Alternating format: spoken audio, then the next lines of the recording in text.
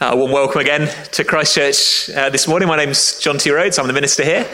It's good to have you with us. Particularly as ever, if you're here for the first time, I hope you feel really welcome. We love seeing new people week by week. So wherever you're at, whether you're a convinced Christian, whether you're totally skeptical, it's good to have you with us here this morning. Welcome. At the centre of all of our services, we turn to look at the Bible. Christians have always held God's word, or the Bible rather, to be God's very words to us, what he says to us. Not just what he said to people years ago, but what he says to us today. So we're going to read now from Luke's Gospel and the 23rd chapter, Luke 23. In the church Bibles, that's page 884.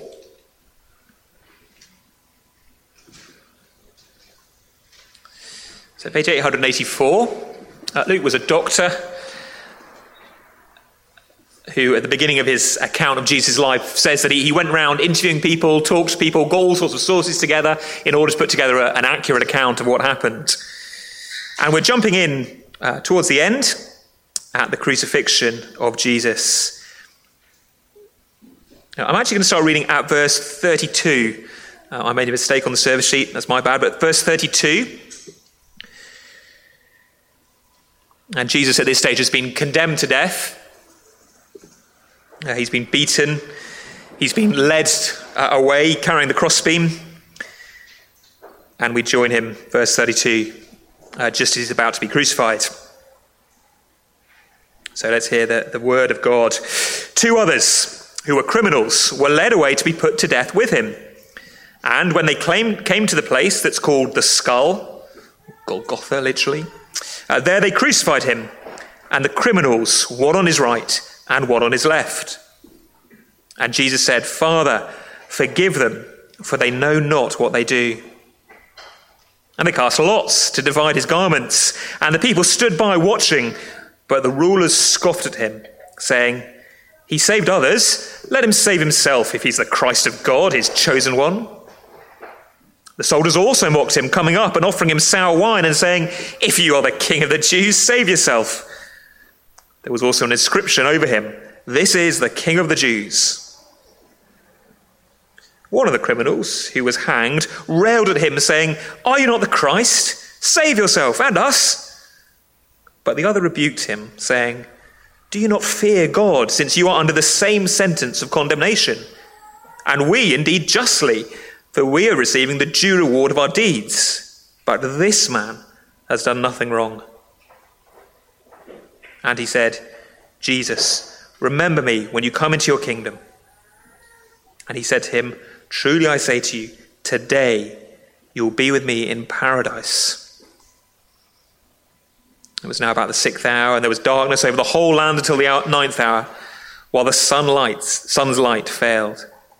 And the curtain of the temple was torn in two. Then Jesus, calling out with a loud voice, said, "Father, into your hands I commit my spirit." And having said this, he breathed his last. Now when the centurion saw what had taken place, he praised God, saying, "Certainly this man was innocent."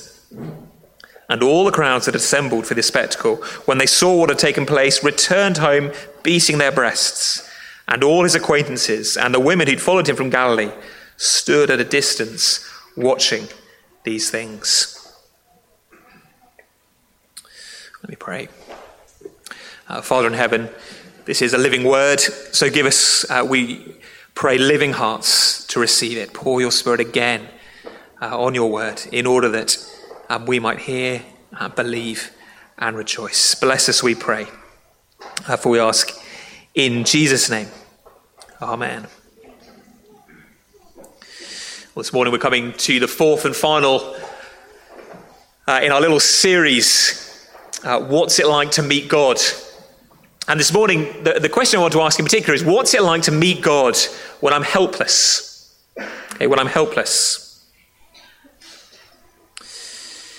And to do so, first of all, we need to set the scene. Come with me to a hill. It's a hill outside Jerusalem, a hill described as Skull Hill in our passage, verse 33, a hill that's called the Skull. Maybe the hill was shaped like a skull. Maybe because it was the place of execution, there were just a lot of skulls there. We don't know. But as we come to that hill, we'll see three men, three bedraggled men, three men who've been whipped and beaten, three men carrying on their backs planks, heavy planks of wood.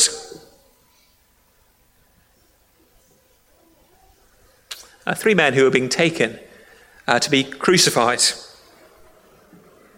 The Gospel accounts, Luke's account, and indeed the others, Matthew, Mark, and John as well, are pretty brief about the details of what's happened. You see, he deals with it really just in one sentence.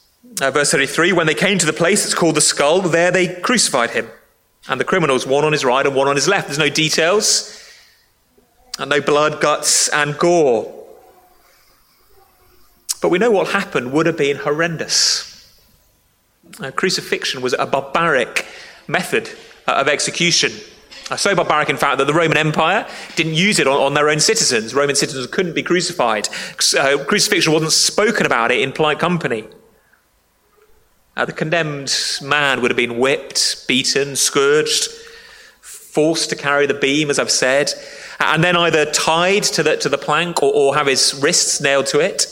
The crossbeam would be attached to a stake that would be in the ground, and the stake would be raised up, and slowly the man would, suffocate, unable to breathe.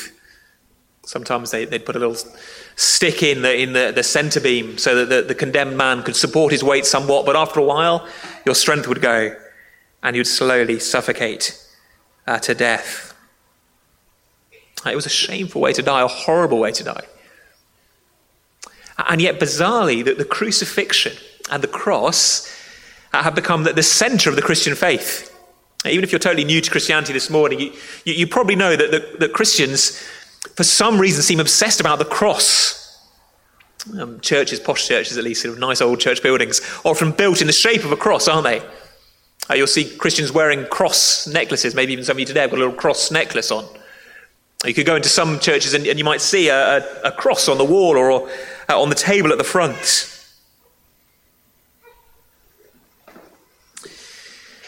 And throughout the New Testament, this book that seeks to explain the significance of the story we've just read, why it matters, the early Christians are always wanting to talk about the cross.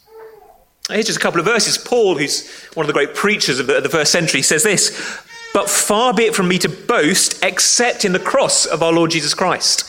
I don't want to boast in anything, he says, apart from the cross.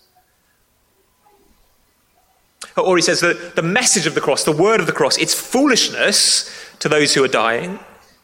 But to us who are being saved, it is the power of God. Where do you see God's power, says Paul? At the cross.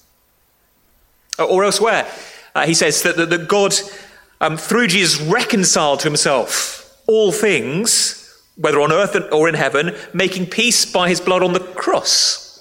It is the cross, the crucifixion, that the early Christians kept coming back to as the centre of their message. And the thing is, we're kind of used to it, aren't we? Again, even if you're new to Christian things, we're used to cross jewellery at the very least. But if we were able to take the kind of cultural glasses off, if we were able to, if you like, get out of our comfort with the symbol of a cross, we should see the cross as something totally disgusting. The cross is the equivalent of the hangman's noose, or the lethal injection syringe.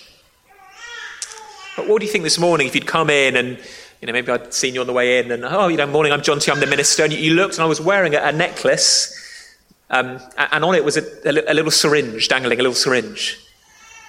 And you said, unusual jewellery you're into? I said, it's symbolic of lethal injection.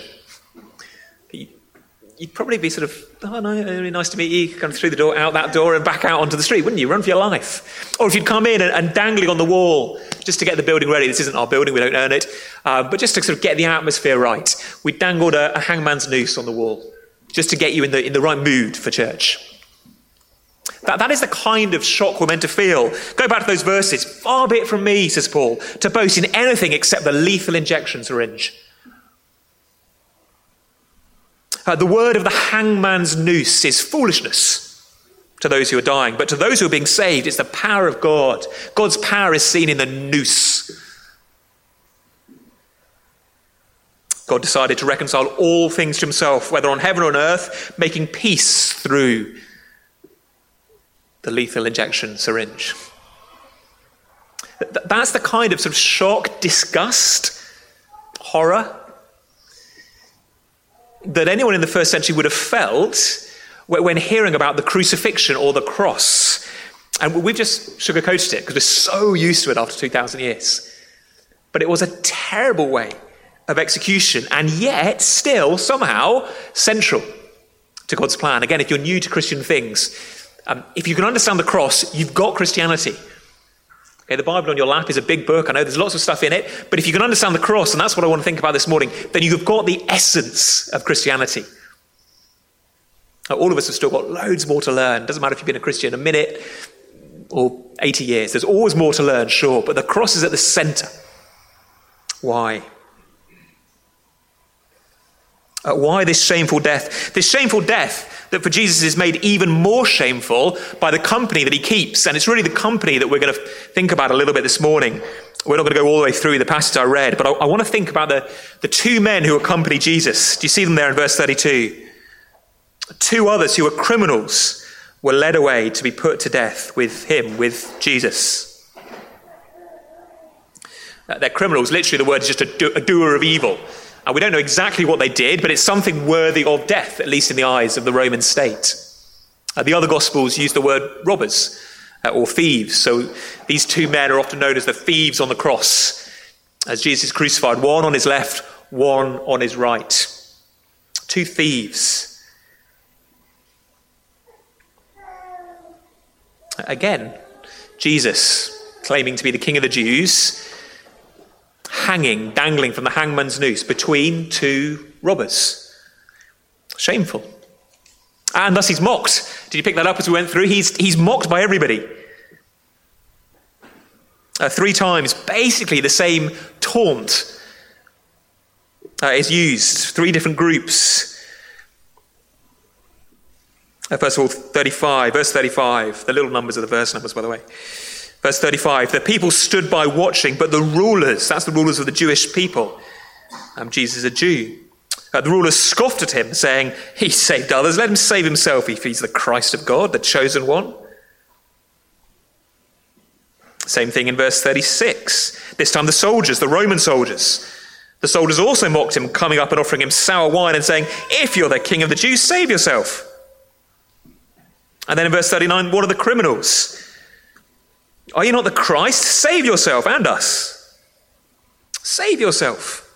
If you're claiming to be God's king, you're claiming to be God, in fact, in the flesh. That's the Christian claim about Jesus. A God who has become man, remained God, but also become man. If we'd read all of Luke's gospel this morning, we'd have read about Jesus stilling the seas. A storm whips up. It looks like the boat he's in with all his disciples is going to be overwhelmed. They're going to drown. And actually he just speaks a word and the sea goes calm. We would have read about him raising a dead child back to life, giving sight to the blind. We'd have read about him being able to feed 5,000 people just with a few loaves of bread and fish. We'd have read about him being able to say to a paralytic, get up, take him out and walk. And the man just getting up and walking. We'd have read about him speaking to a man whose hand is so withered he can't use it. And Jesus saying to him, stretch out your hand. And just the man hearing those words, the power was there for him to stretch out his hand. Jesus has seemed more powerful than every force that could come against him. And there he is, dangling on the hangman's noose, strapped to the lethal injection bench. And you can see why, perhaps, the different groups mock him. His own people, the Jewish leaders, the Gentiles, the Roman soldiers, and the man crucified with him. You're so powerful, save yourself. It's not very godlike behavior, is it? Dangling on a gibbet. It's not very godlike behavior, being slowly strapped in to the chair before the electricity is pulled and you're electrocuted to death. It's not very godlike behavior, hanging on a cross, choking, suffocating on your own blood. A real God would show power would show his power. A real God would do something spectacular, would show, you think you can get me, but no, well, look at this. A real God would come down. And we're not that far away from those thoughts ourselves, are we? Perhaps, again, you're new to Christian things. You think, well, if there was a God like all my Christian friends keep banging on about, all these guys who are walking around with a jewellery with a hangman's noose equivalent on them, if there was a God, surely he'd make it more obvious. You keep telling me there's a God who made everything, a God who is all-powerful. Why is he not making it clearer?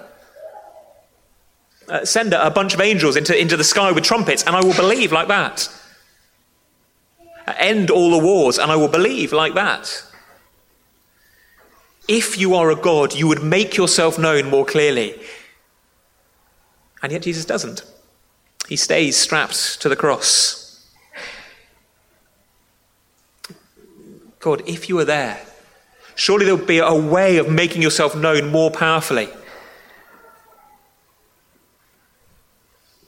Surely you've got something more than just a book, just a preacher on a Sunday morning in a slightly manky building in Leeds. Surely there is a way of making yourself known, if you're God, that is more impressive than this. But God says no. This is how I work. The third accusation, the one from the thief, even adds something more, doesn't it? It's the same question again, but with a little bit extra.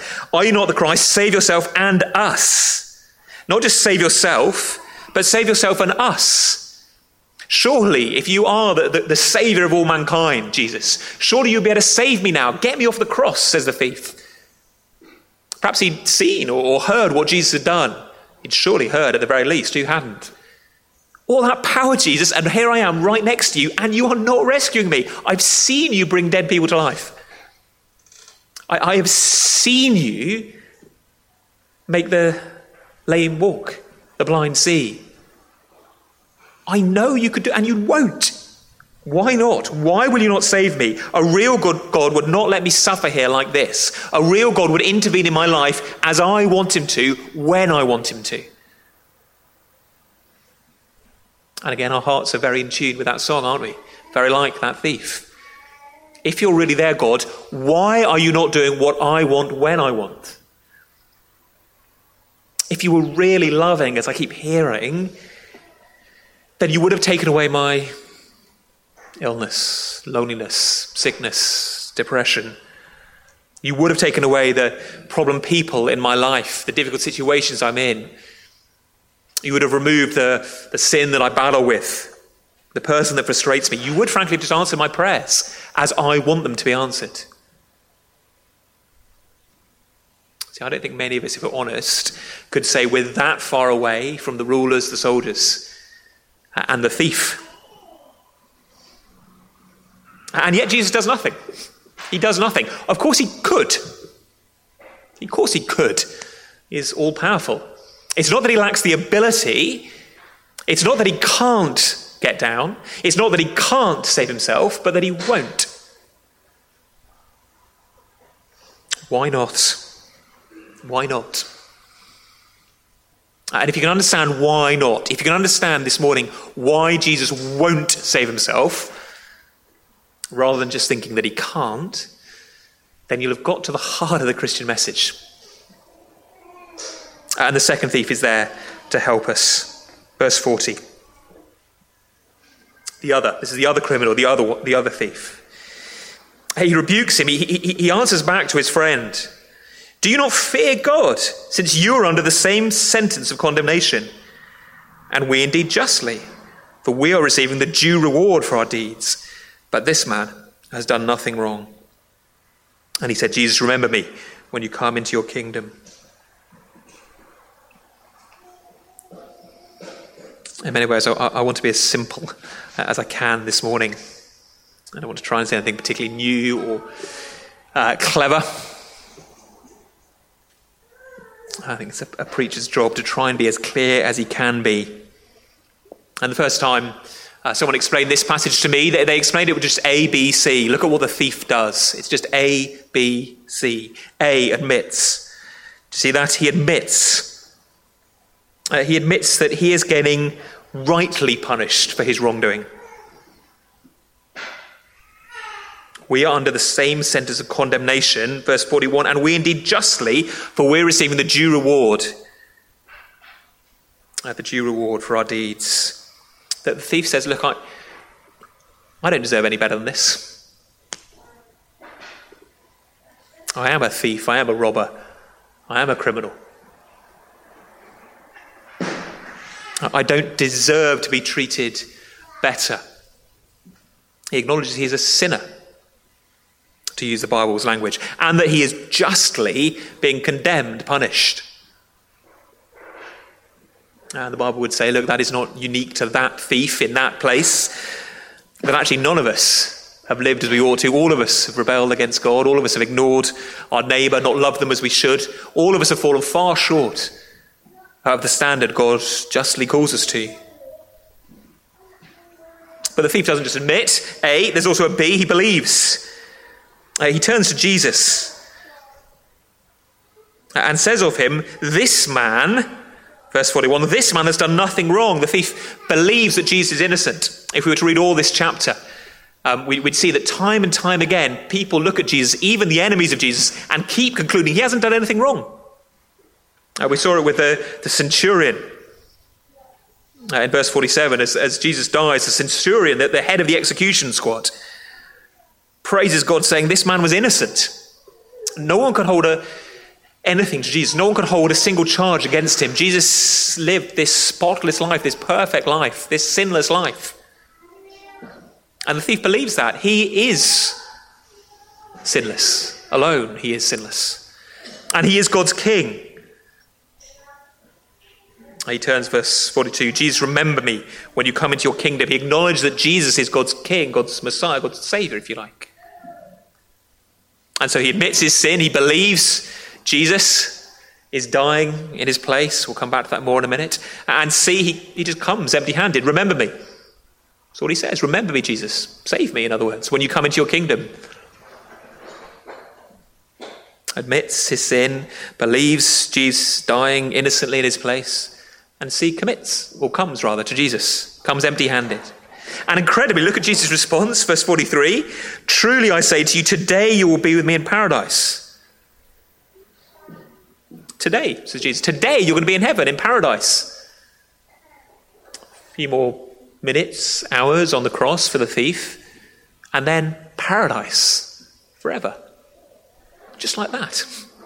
Just like that. And notice, by the way, just as a bit of a sort of side point, that Jesus is going straight to heaven. He's going to be buried, his body will go into the ground, but his soul, his spirit, if you like, is going straight to heaven. None of this, Jesus going to hell for 3 days and spending 3 days wandering around in, the underworld, all these kind of bizarre things you read about. No, he dies and his human soul goes straight to heaven. ABC, and the guy's in heaven. So, for the rest of our time together, let me ask just two questions. And the two questions try and understand how this man ends up in paradise, this thief, this criminal. And the two questions are simply, what has the thief done and what has Jesus done? What has the thief done and what has Jesus done? What has the thief done, first of all? What has he done to ensure God's forgiveness, to ensure his eternal life? What's he done to achieve it?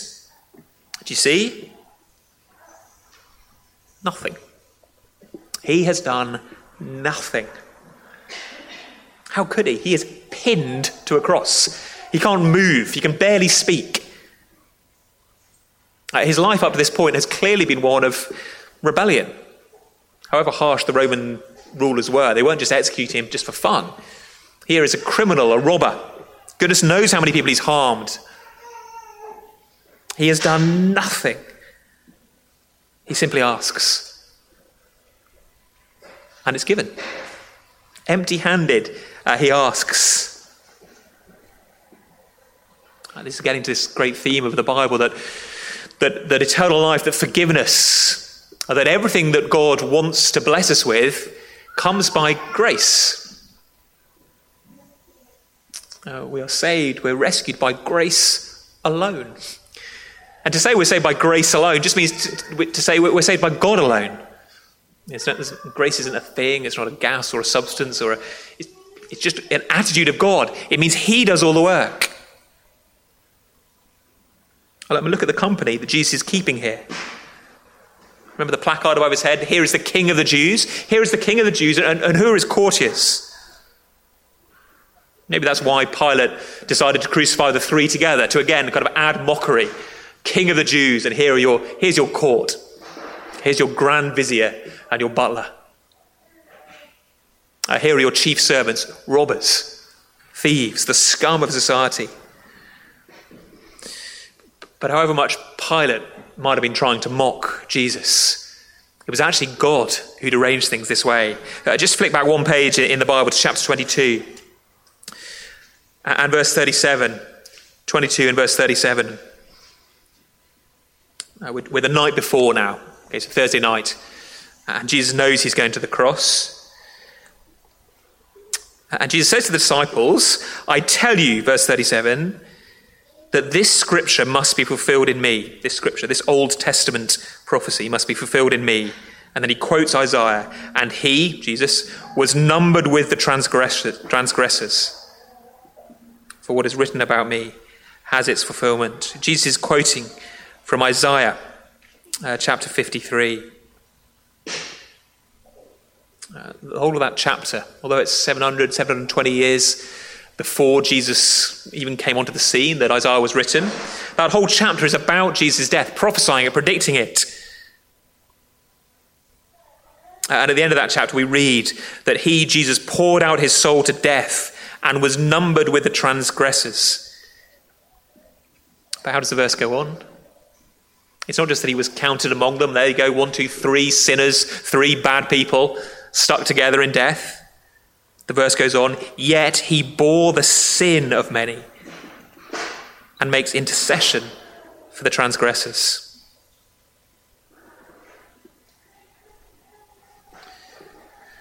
Those are the right kind of people for Jesus to be crucified with. Because those are exactly the kind of people he came to rescue. He came to bear their sin.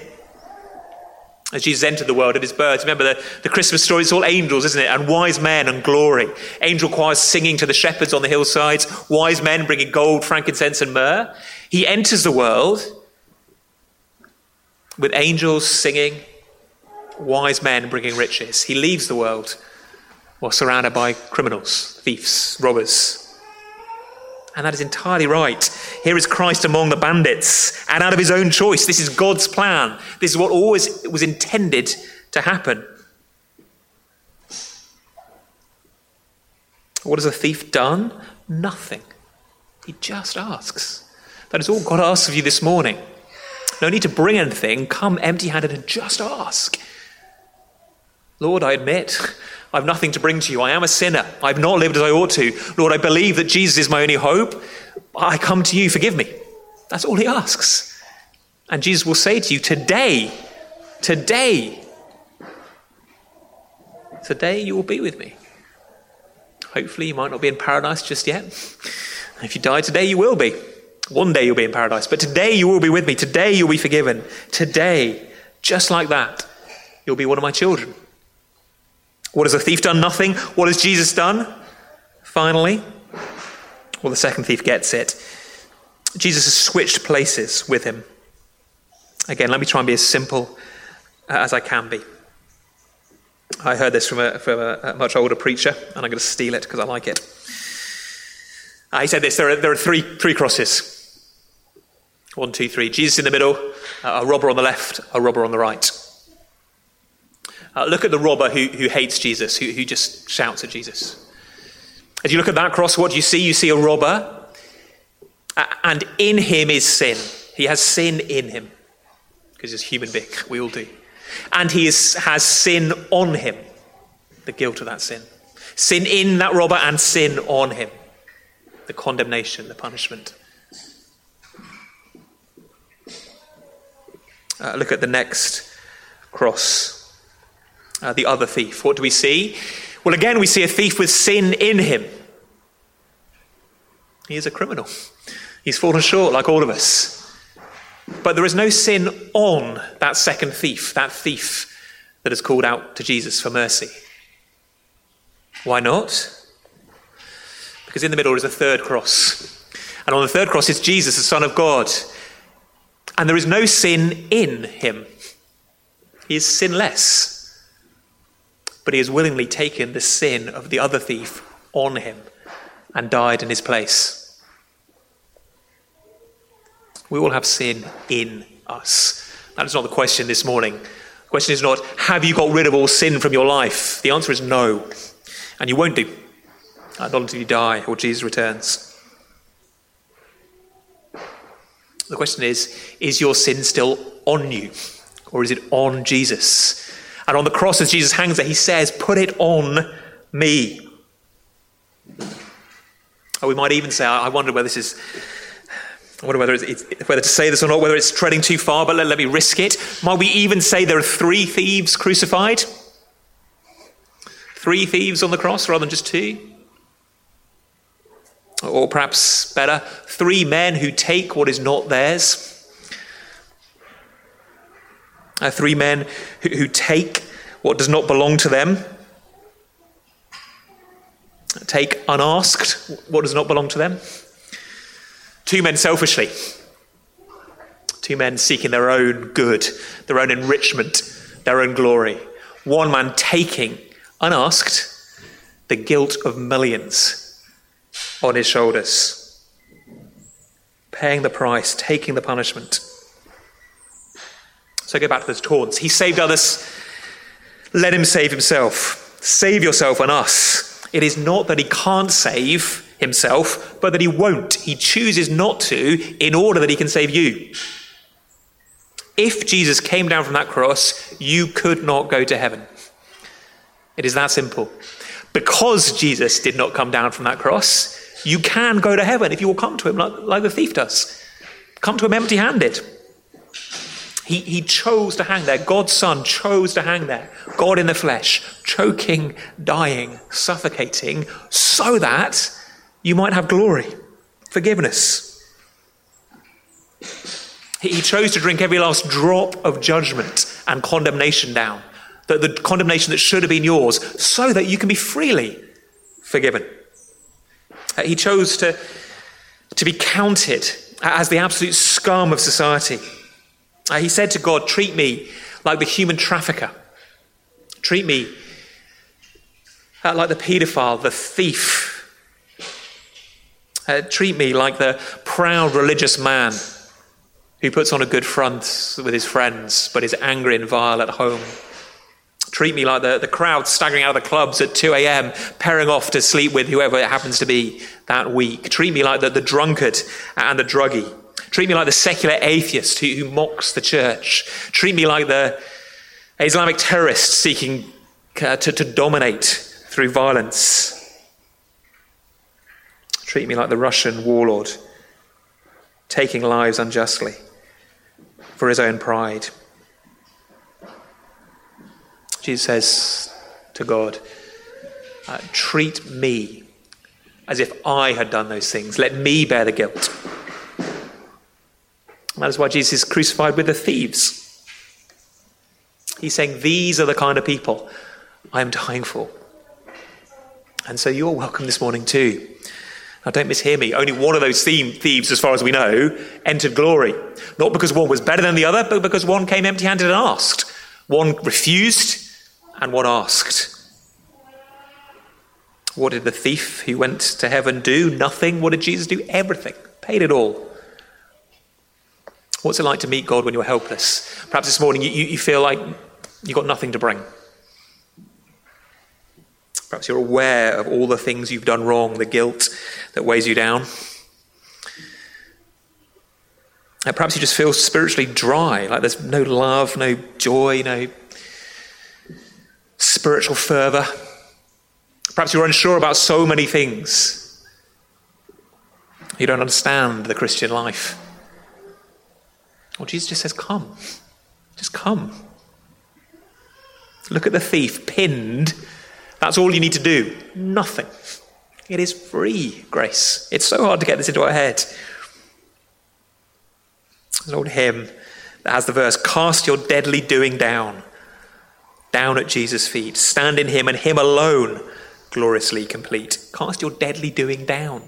You don't need to do. We say, I need to really repent. I need to be very sorry for my sin. Well, you're meant to be sorry for your sin, but you won't do it properly. Have you properly repented of your sin? No. Have you seen every sin in your life? No. Do you hate it with the horror you're meant to hate it with? No.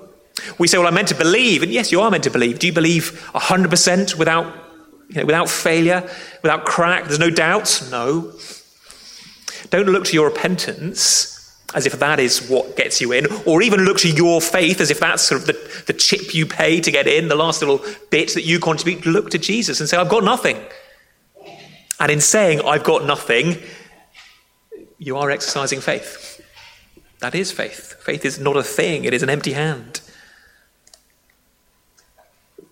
Perhaps for the first time this morning, you need to do that. A, B, C. I admit I've fallen short. I deserve to be cast off by you, God. I believe Jesus is the Son of God who died for me. I come empty-handed and ask for salvation. Why not pray that this morning? And he will forgive. Or perhaps you're just an exhausted Christian. You're so aware of everything you've done wrong. You became a Christian years ago, you thought, but you just haven't kept it up. Haven't lived the life you should have lived. God now is fundamentally disappointed with you. Oh, no. It remains grace. It begins grace and it remains grace. That hymn again has a later verse. Weary, working, burdened one. Is that you this morning? Weary, working, burdened one. Wherefore toil you so?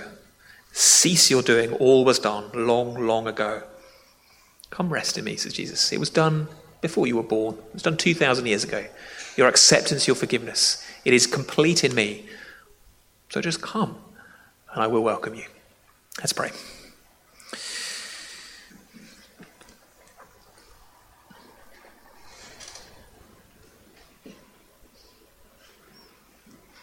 Lord Jesus, we can't begin to understand what you went through for our sake that first Easter. We confess we think of our sin and the judgment that it brings very lightly. We don't see its seriousness. We confess we've become comfortable with the idea of the cross, that it's become just a symbol, and we've forgotten the horror and the shame of what it meant for you. But we praise you and we thank you that despite our waywardness, our forgetfulness, despite our lack of zeal, our lack of goodness, you died for us, and that all you ask of us is nothing, to come empty-handed. I pray perhaps for some, for the first time this morning, they would come and you would grant them that gift of forgiveness. They would hear those words of assurance. Today you will be with me. I praise you for the simplicity of the gospel and pray you'd keep us in it all the days of our life. Amen.